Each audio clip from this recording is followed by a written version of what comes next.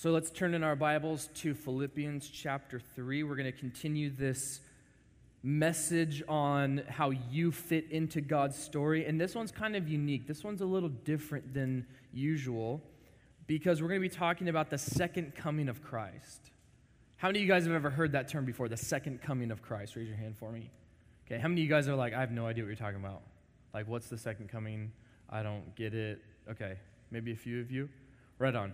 So what we're going to be looking at today is this event in time that has not happened yet, known as the second coming of Christ. Now, tell me if you can relate to me on this. When I was a kid, when I was your age, my mom would head out to the store or something like that, or my mom and dad would go out on dates. Yeah, married people can still date, in case you're wondering.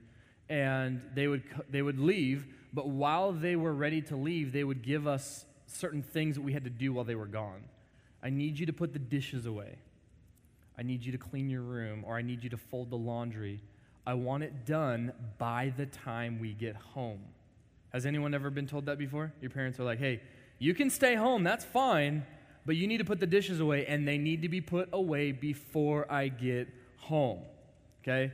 If you're smart like me, you wait until mom pulls into the driveway, back from where she's coming from, or when it's at night, you see the headlights through your window, and you're like, oh, crap, You run into the kitchen, and you're trying to get everything ready, and it's just like, oh my gosh, am I going to make it in time? If you can time it well, you can kind of give yourself an idea of how long mom and dad will be home. And sometimes you wait until the very last minute, and sometimes mom and dad come home a little bit earlier than expected. But if you're blessed a few times, then there are chances where you'll have like almost a whole night to yourself, and it's awesome, okay? And I think what happens is we see the importance of it because we're told by an authority like, hey, you need to be ready for this. You need to make sure that you have this all done. If you don't, by the time I get back, I'm going to take away your privileges. I'll cancel your Netflix, or I'll pause your Spotify, or whatever it might be. And we can easily, I think, when it comes to Christ returning again, we can act a lot like that. We can act like we are when our parents say, hey, put the dishes away. By the time I get back, I want that done. And I think what happens when we think of the return of Christ is we have good intentions of being ready for it, but we're not ready for it fully and completely because we're like, oh, Christ isn't going to return.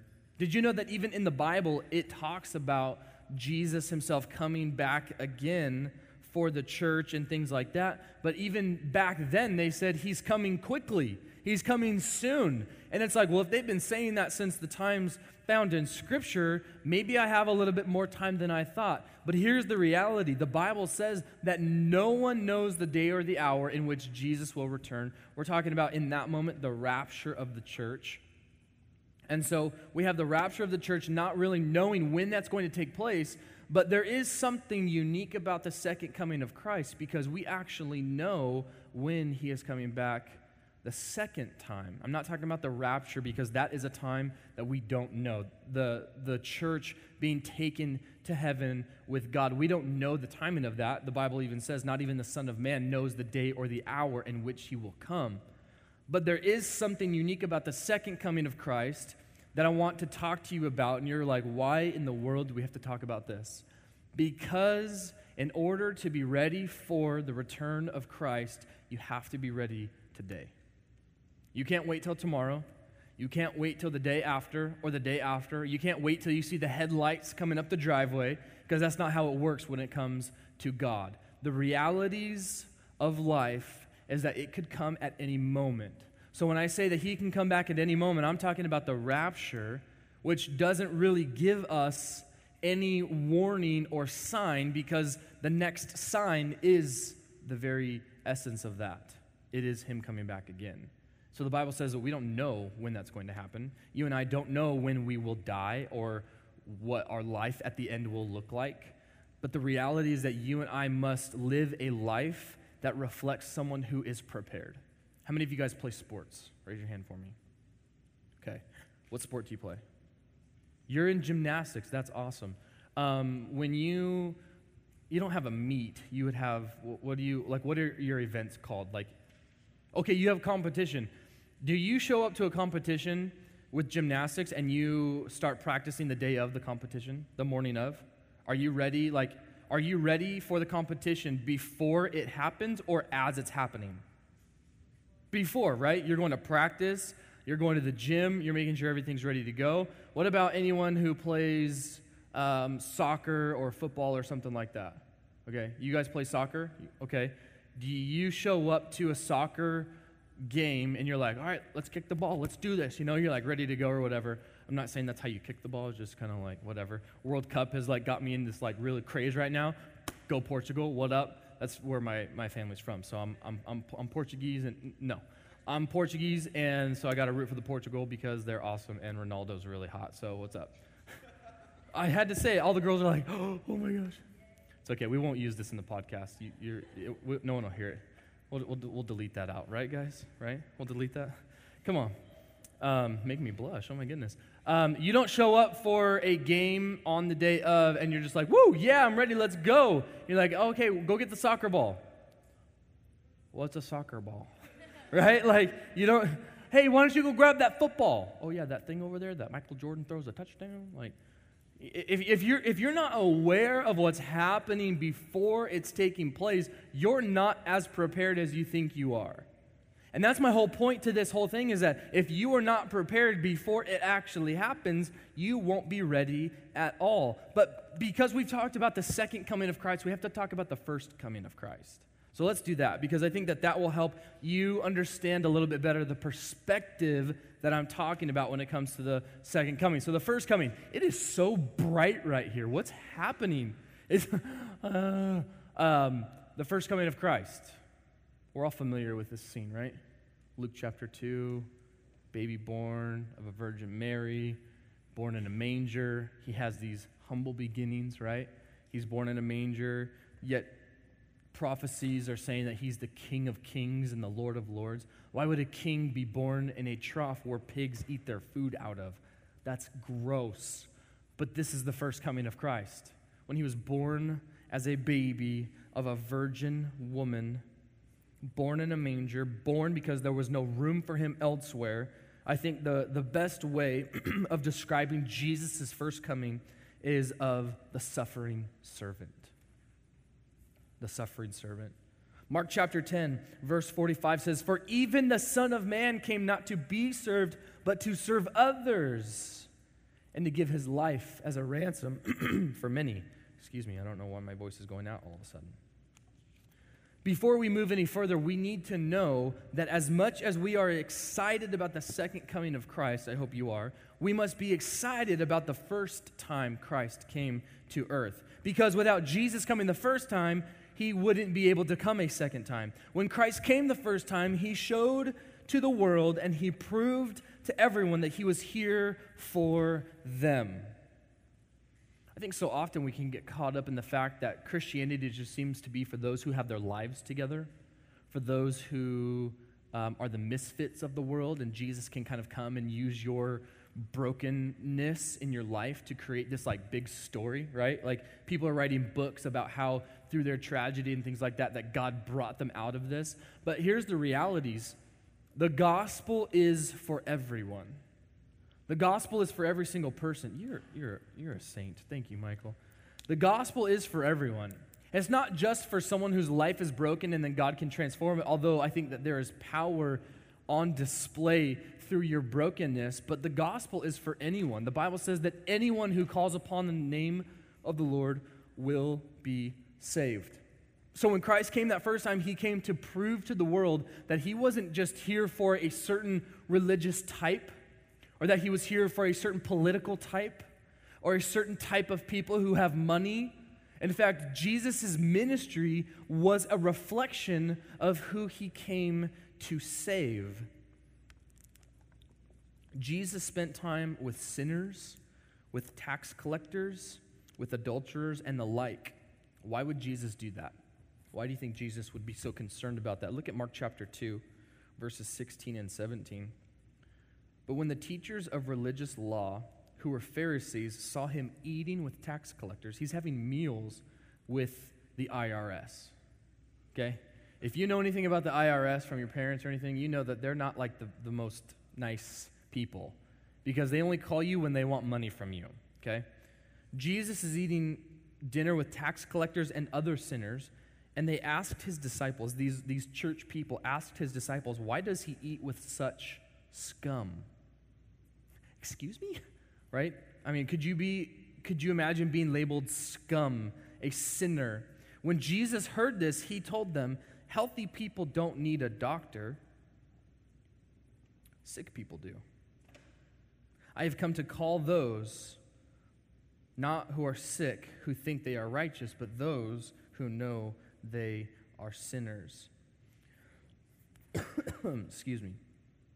So when we see that there is a need for your sickness to be cured, you go to the doctor, right? You have a sore throat, you're not going to be like, no, dude, I'm good, bro, I'm okay, you know? When your knee pops out of place on a Wednesday night during soccer on the field, Michael, what'd you do the next day? You went to the doctor. You went home. I went home. Mommy. I'm just kidding. He didn't do that. He went to the doctor. Why? Because something's not right. When my knee's popping out of place, hey, I don't think it's supposed to be doing that. Yeah, you go to someone who specializes in helping you with that. Jesus was ultimately saying, yeah, I'm the specialist. I'm the person who's coming to help you. No, I'm not sick. No, but you are. No, my knee's good. Why is your knee pointing that way?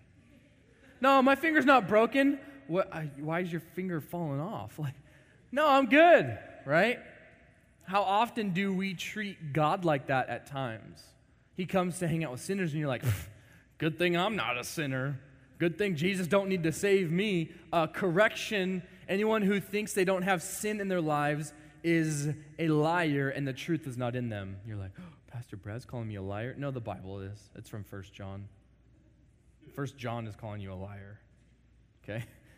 But that's the realities of us knowing that we need a doctor, because if we recognize, everyone say recognize, if we would all recognize our sin, we would realize how much we actually need God.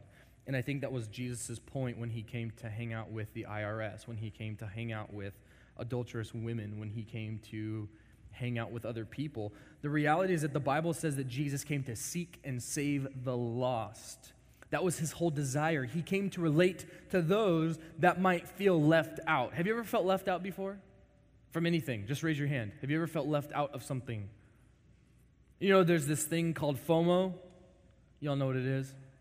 The fear of missing out. How many of you guys have ever had the fear of missing out? Whether it was someone posted on social media like, oh my gosh, I'm at the premiere of Jurassic World. And you're like, my mom said I can't watch that because it's PG-13 and I'm only 12. You know, like, all I'm saying is that there are moments in life where we have this fear of missing out on something as if someone else's role is more important than ours. But the reality is that I think the fear of missing out is just our way of not feeling as significant as we feel like we should be. We feel like we should be more important than we are. But the whole desire that Jesus had was to seek and save the lost, and he came to relate to those who might feel left out. So by the show of hands, you proved that you have felt left out at times. Guess what? Jesus has said, hey, I come for you. My first coming, the time I came as a baby, remember that? In swaddling cloth, lying in a manger, there's no room in the inn. Yeah, I came to relate to you. Because Jesus himself was left out. There was no room in a hotel for him. Excuse me, there's a king coming through. We need a really nice royal place. Oh yeah, sorry, there's no room for the king. I'm sorry, what? Like, you don't have room for a king. Like, you make room for a king. That's the realities of Jesus here. His humility proves to everyone around the world, including you and me, both then and now, that he desires all people to be saved. His entire lifestyle was that of a servant. Look at the screen here. Write these down if you can quickly, or take a picture of it, because I think here's what's so important. This thing is so bright. What's going on? Like, my face is tanning from this. He came to serve you faith when you were fearful. Has anyone ever been fearful? Raise your hand for me. We're gonna do a lot of raising hands and things like that. How many of you guys have ever been fearful of something? Fear of the dark, fear of the person sitting next to you, the fear of body odor, the fear of missing out. Okay, he came to serve you faith. He came to serve you certainty when you were doubtful. How many of you have ever doubted anything? Maybe you've even doubted God. Maybe you've doubted the fact that you were loved by someone. Maybe you were doubting the fact that you belong here. Jesus comes to serve you, and he comes to serve you certainty. Like, hey, even though that person that you think should love you doesn't, I still love you. He came to serve you love when you are hated. Anyone ever felt hated in life? School, family, person sitting next to you? I'm just kidding. Hey, he came to serve you love when you felt hated. Anyone ever felt broken? Anyone ever felt like, oh man, that relationship I was in didn't work out so well, or my friends betrayed me, or mom and dad maybe just don't care about me as much? He came to serve you hope. What about those who have ever been lost in the dark? I'm not talking about like the dark in your room, like, where's my nightlight? But more of like, hey, if you got a nightlight, hey, that's cool, bro. Like, you know what? You got a nightlight? So do I. If you've ever felt like you were alone in the dark, he came to serve you light. Because that's what Jesus does. Because that's who Jesus is. He is a servant of all. The gospel is for everyone, and Christ came to put that gospel on display. Jesus is the master servant. You thought you served well? Wrong. Jesus is the master servant. Jesus is the master servant. Turn to your neighbor and say, Jesus is the master servant. Jesus, for crying out loud, got on his knees and started to wash the disciples' feet. I don't know about you, but feet are gross, okay? You get home, you take your socks off, and your mom's like, what's that smell? And you're like, I don't smell anything. Yeah, it's because it's your foot. Your foot stinks. You're like, how dare you, right? Jesus got down on his knees, put the feet of the disciples in water, and washed them. The most significant event of his servanthood wasn't just him washing the feet, but it was getting on a cross and dying for you. That was the greatest way that Jesus came to serve. As it says in Mark 10, we read it earlier, for he did not come to be served, but he came to serve and to give his life as a ransom for many. He doesn't take demands, but he takes requests. But even in his own desires, he chooses to serve us, and he does it well. You see, Jesus, I got another list for you. Jesus is a protector for those without protection. Jesus is a guide for those who have lost their ways. Jesus is a sanctuary for those who are in danger. I specifically posted these ones on here because I think we're in a very pivotal time in our culture that makes it seem as if people don't care about others as they should. And a lot of what I'm talking about is immigration. A lot of what I'm talking about regards your family coming from different areas of the world to try to find some sort of fulfillment and desire by pursuing the American dream or whatever you want to call it. I'm not trying to get political with you because I don't think that this is a political issue. I think that this is a gospel issue. Because Jesus was so willing and receptive to anyone who came to him. Because anyone who is seeking protection, Jesus is that to them. Because anyone who is feeling like they are in danger, he becomes a sanctuary for them. For anyone who feels lost and they don't know where they're going, he says, I can guide you. Every single moment of your life that feels out of whack or like it doesn't fit or whatever it might be, Jesus fills that gap and he says, this is who I am and I am here for you. You see, as much as Jesus deserves to be treated as a master, he chose to be treated as a servant. In fact, the Bible says that he himself was homeless. Jesus was homeless. He didn't call anyone to his house, like, come to my mansion, let's have parties and let's go swimming in my pool, yo. No, he was like, hey, foxes have holes, birds have nests, but the Son of Man has nowhere to lay his head. You see, Jesus took upon himself this homelessness so that he could reveal to them that it wasn't about any other power that saved them from their sins, but that it was the power of him alone who could save them from their sins. And while everyone else was waiting to be served, because let's be honest, how many of us love to be served? You go to a restaurant, and maybe your parents frequent that restaurant a lot, and they just start bringing all this food, and you're just like, thank you. Thank you. My parents they get sushi all the time, and so anytime they invite us to go get sushi, because they go out all the time, I shouldn't say they go out all the time, but when they go on dates, they like to go get sushi together. I'll put it that way. And so when they invite us to come with them sometimes, the waiters will just bring them stuff that's not on the menu. They'll just bring them food, and it's just like, wow, thanks. And they don't charge you extra. Like, how awesome is that? Like, who doesn't want to be served? Like, hey, I got that for you. And it's like, wow, that was really cool. Like, no one asked you to do that for me? Like, how awesome is that? We all enjoy being served, but how often do we enjoy serving? We love all the attention when we get served. This is great. Wow, I'm a king. I'm going to eat like a queen. Woo. But the moment that we're called to serve, it's like, well, I don't think I'm called to that. No, see, I can't do that. One of our pastor friends here, Pastor Carmen, has said this, and I think it's really good because I think that it entails a lot of how we feel in life. We want to be called a servant, but the moment that we are called to serve, we don't want to be called that. Everyone wants to be called a servant until they have to be treated like one. Because being called a servant makes us look humble. It makes us look like we love people and, oh, God bless you. You know, you're walking the old lady across the street. If that's still a thing, she should probably just get Instacart so she doesn't need to go to the grocery store anymore. But the reality is that a lot of times we want to be considered a good servant of God, but it's until we actually have to do the serving that we want to do that. Why is that? I think because our desires speak for themselves. But here's what we're called to do as Christians. If Jesus is the master servant, if our life is to be an imitation of Jesus, here's what it says in Philippians chapter 2, verses 3 through 5. It says, don't be selfish. We've used these verses before. These are good. Don't be selfish. Don't try to impress others. Be humble. See, the Bible said that before, Kendrick, in case anyone was wondering. Be humble, thinking of others as better than yourselves. Don't look out only for your own interests, but take an interest in others too.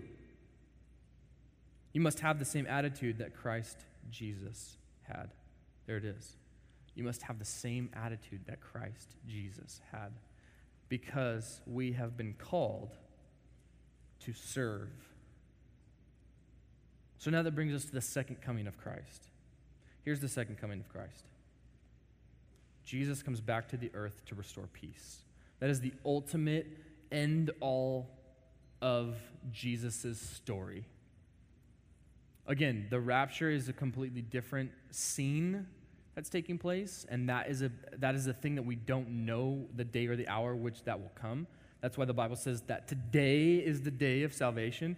But the second coming of Christ actually has events prior to it that reveal, okay, Jesus is going to come back here soon. When we talk about the second coming of Christ, we're talking about Jesus coming back to earth, and it's in Revelation chapter 20. I won't get into it in too much detail, but we'll just briefly mention it. He comes on a horse. He's in a white robe, and he's like, hey, what's up, all you sinners and evil people? Oh, boom! And he just knocks everyone out, and everyone who deliberately sins against him, he just completely wipes out at the very end. You're like, how rude. And it's like, well, you know what? If you were evil for a long time, I'd probably wipe you out too.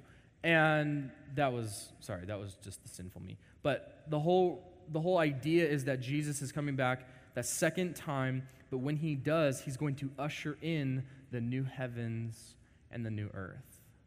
What I mean by that is that he's coming back to restore the peace that he once intended to have in the beginning with Adam and Eve in the Garden of Eden, Genesis chapter 1, 2, 3, all those. This is the second coming of Christ. So how do you fit into this story? Well, I think you fit into it pretty well, because you either fit into it as one who comes with Jesus back and lives on this new heaven and this new earth, and the Bible even actually says that you and I get to rule and reign with Christ. Woo, how awesome is that? Like, I get to rule and reign with Christ? Like, that's sick, you know? Or you can fit in on the other side, is that your desires of the world have clouded out the reality that Jesus is this perfect, holy God. So you either serve him or you're going to be served by him, eternal death. You see, Revelation is a weird book, okay? If you've ever read, how many of you guys have never read Revelation? You've never read it. Raise your hand. That's okay if you haven't. I don't blame you to an extent because it's like, there's a beast and a dragon and horses and plagues and and what and why and there's all kinds of stuff. Revelation's a weird book. It gives us a story that is apocalyptic. The whole zombie apocalypse thing, like that all originated here in Scripture. It's like an end-of-the-world scenario. There are a lot of uncertainties about what some things mean in Revelation. But the one thing that we do know for sure, we can't understand Revelation fully or interpret it to a point where it's like, oh, I know for sure all these different things are going to happen in Revelation. The one thing that we are sure of is that Jesus is coming back again. The second coming of Christ comes after all the events found in Revelation. It is when he comes to earth ready to conquer evil in the world, which will eventually welcome the new heaven, new earth. And a lot of people think at the end of it all, we all go to heaven. But what actually happens is that heaven comes down to earth. It's going to be a very similar experience to God in the garden with Adam and Eve, but this time it's going to be a perfect version with no possibility of sin. So now I bring you to Philippians chapter 3, because this reveals who our conquering king is and how you and I fit into the conquering king's role of the second coming of Christ. Let's read it together, Philippians chapter 3. We're going to start in verse 12. If you still have your Bible open. If you don't, you can look at the screen.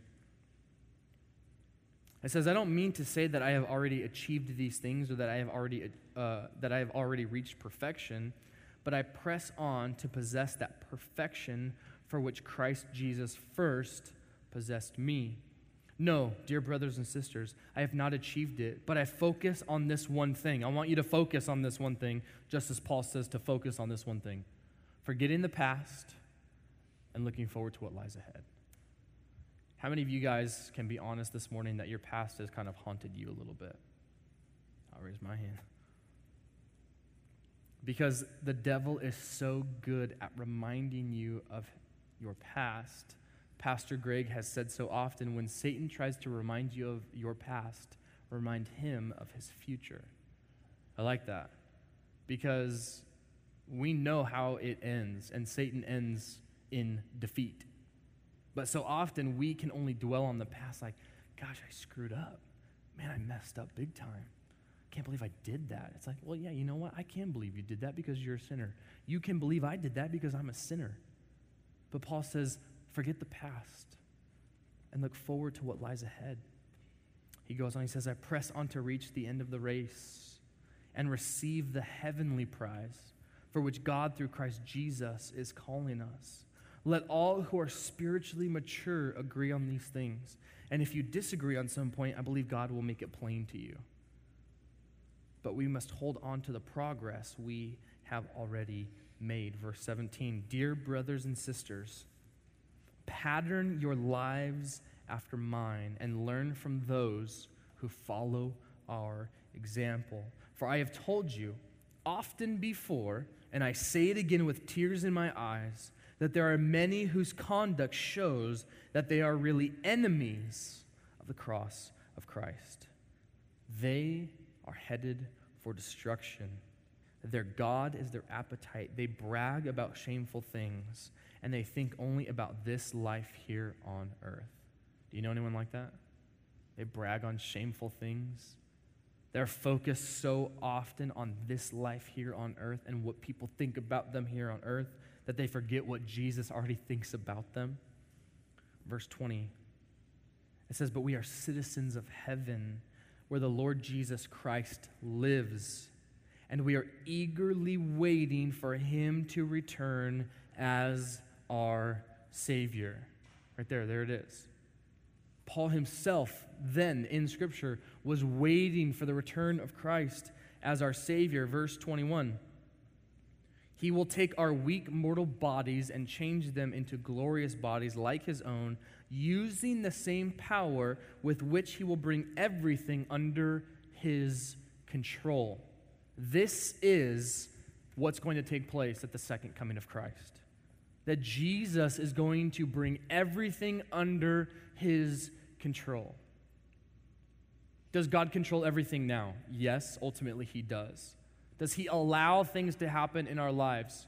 Yeah, certainly he does. Does he allow those difficulties to take place in our life? Yes, he does. But what this verse is telling us, God is not the author of those things, don't get me wrong. He allows them to happen, but it's because sin already exists in our hearts and in this world. But he says here that God is going to bring everything under his control. The second coming of Christ is when Jesus comes and restores peace to everything here on earth. But my question to you that I think we need to ask ourselves of this morning is, does our conduct show that we are enemies of Christ or friends of Christ? Does your life right now reflect one of being an enemy of God or a friend of God? You're kind of like, well, I mean, I'm not really living for God, but I'm not really like an enemy. Like, that's kind of a harsh language to use. Like, I'm not an enemy of God. You see, the Bible is actually pretty clear about this. It says that you are either for him or against him. There's no middle ground. You can't be kind of like, well, I'm neutral when it comes to God. I'm not really for him, but I'm not really against him. No, see, if you're for him, you're for him. If you're not for him, you're against him. But let me give you even something I think that might convict you a little bit more. Your actions reveal whether you belong to him or you don't. Bless you. That was a perfect segue into the next moment. Because our life right now is revealing whether we are prepared for him to come or not. Like I said earlier, we don't know when he's coming back. The Bible says that he can come back at any time. But what happens is I think so often we can get so bogged down on the details of Revelation. Like, I don't know what's going to happen in Revelation. That's okay. Sometimes it's better to not know what's going on and than to think you know what's going on. But the one thing that we do know is that Jesus is coming back again.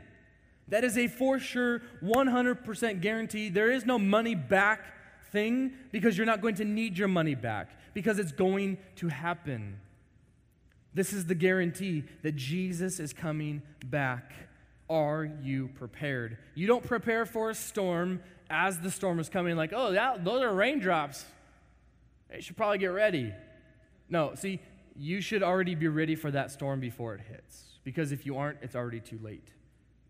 We don't need to be so caught up in the details of what will happen then. We need to be caught up with what our lives look like right now. Is my life, ask yourself this question and write it down, because I want you to pray about this week. I want you to challenge yourself. I want you to examine the things that you do in your life, because I think a lot of times we can find ourselves actually laughing at the jokes that we know we shouldn't be laughing at, or listening to the music that we shouldn't be listening to. I told you a few weeks ago I was on my Apple Music profile, and I had the explicit content on.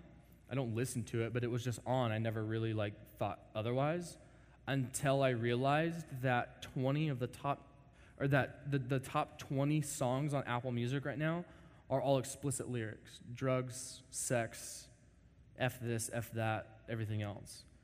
One song was not explicit, but it was still talking about sex and things like that. I think that is derivative of the culture we're living in and the things that you and I are listening to. And I think what happens is we're unaware of that, actually. I think we've become so used to it that it's just like, oh, I didn't even realize what it's saying or what I'm hearing. Wait till you get a 3-year-old and they're like, Daddy, what does that word mean? Like, what? I mean, she doesn't, when Lindsay yesterday, she told me to shut up, kind of like joking, like, shut up. And Finley looks at her and she's like, Mom, you can't say that. Like I say shut up all the time. And she's like, no, Mommy, you're not supposed to say shut up.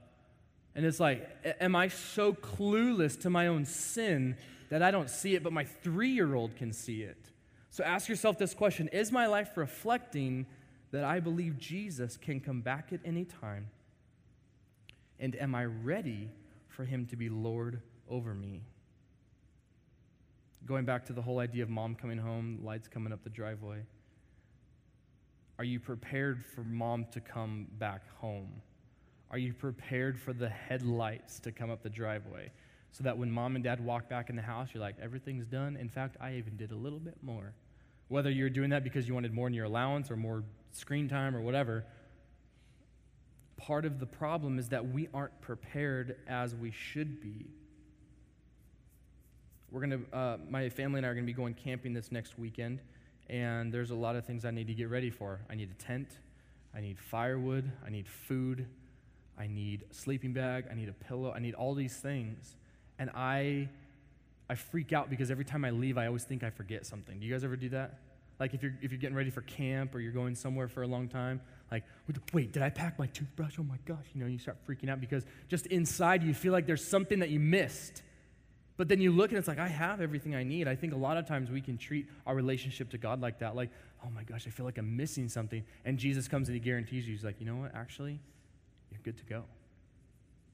Because if you believe in your heart, if you've confessed with your mouth that Jesus is Lord, the Bible says you will be saved. And if you are saved, it means that you are ready and prepared to meet the Lord one day.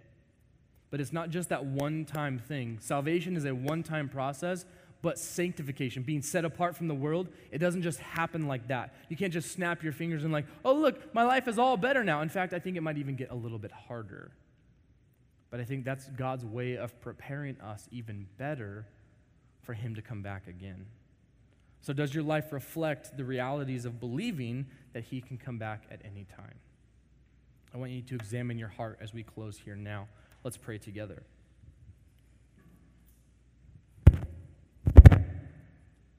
Lord, we are mindful of the fact that you can come back at any time.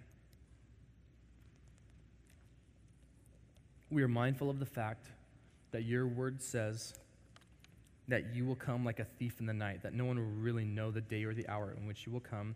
But what we do know is that you will be coming back again after that to reestablish heaven here on earth.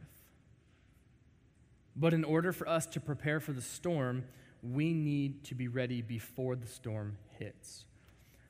So if you're here today with your heads bowed and your eyes closed, and maybe your life isn't really prepared for the storm, maybe you've just kind of let life go as it goes, and whatever happens, happens. I'm not going to necessarily call you to Christ this morning.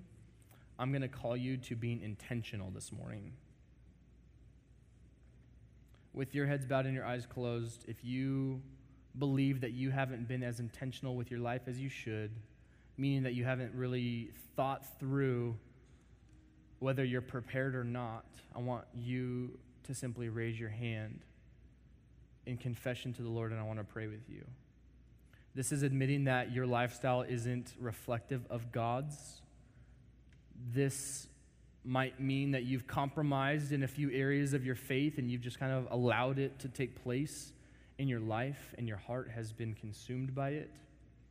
I want to ask you that if you want to just confess to needing to change your lifestyle, I want you to just raise your hand. I want to pray with you. God bless you guys.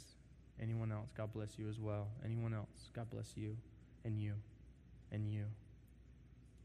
All right. Anyone else? This is not a prayer to ask for God to save you from your sins necessarily, although you can pray that, and we hope you already have, and if you haven't, you should. But this is more a prayer of confessing that you need help in changing your lifestyle because it hasn't reflected what it should as a follower of Jesus. So I want you to pray something like this. Lord, I know my lifestyle is not right. I've compromised on a few things. I have other idols, other gods in my life apart from you.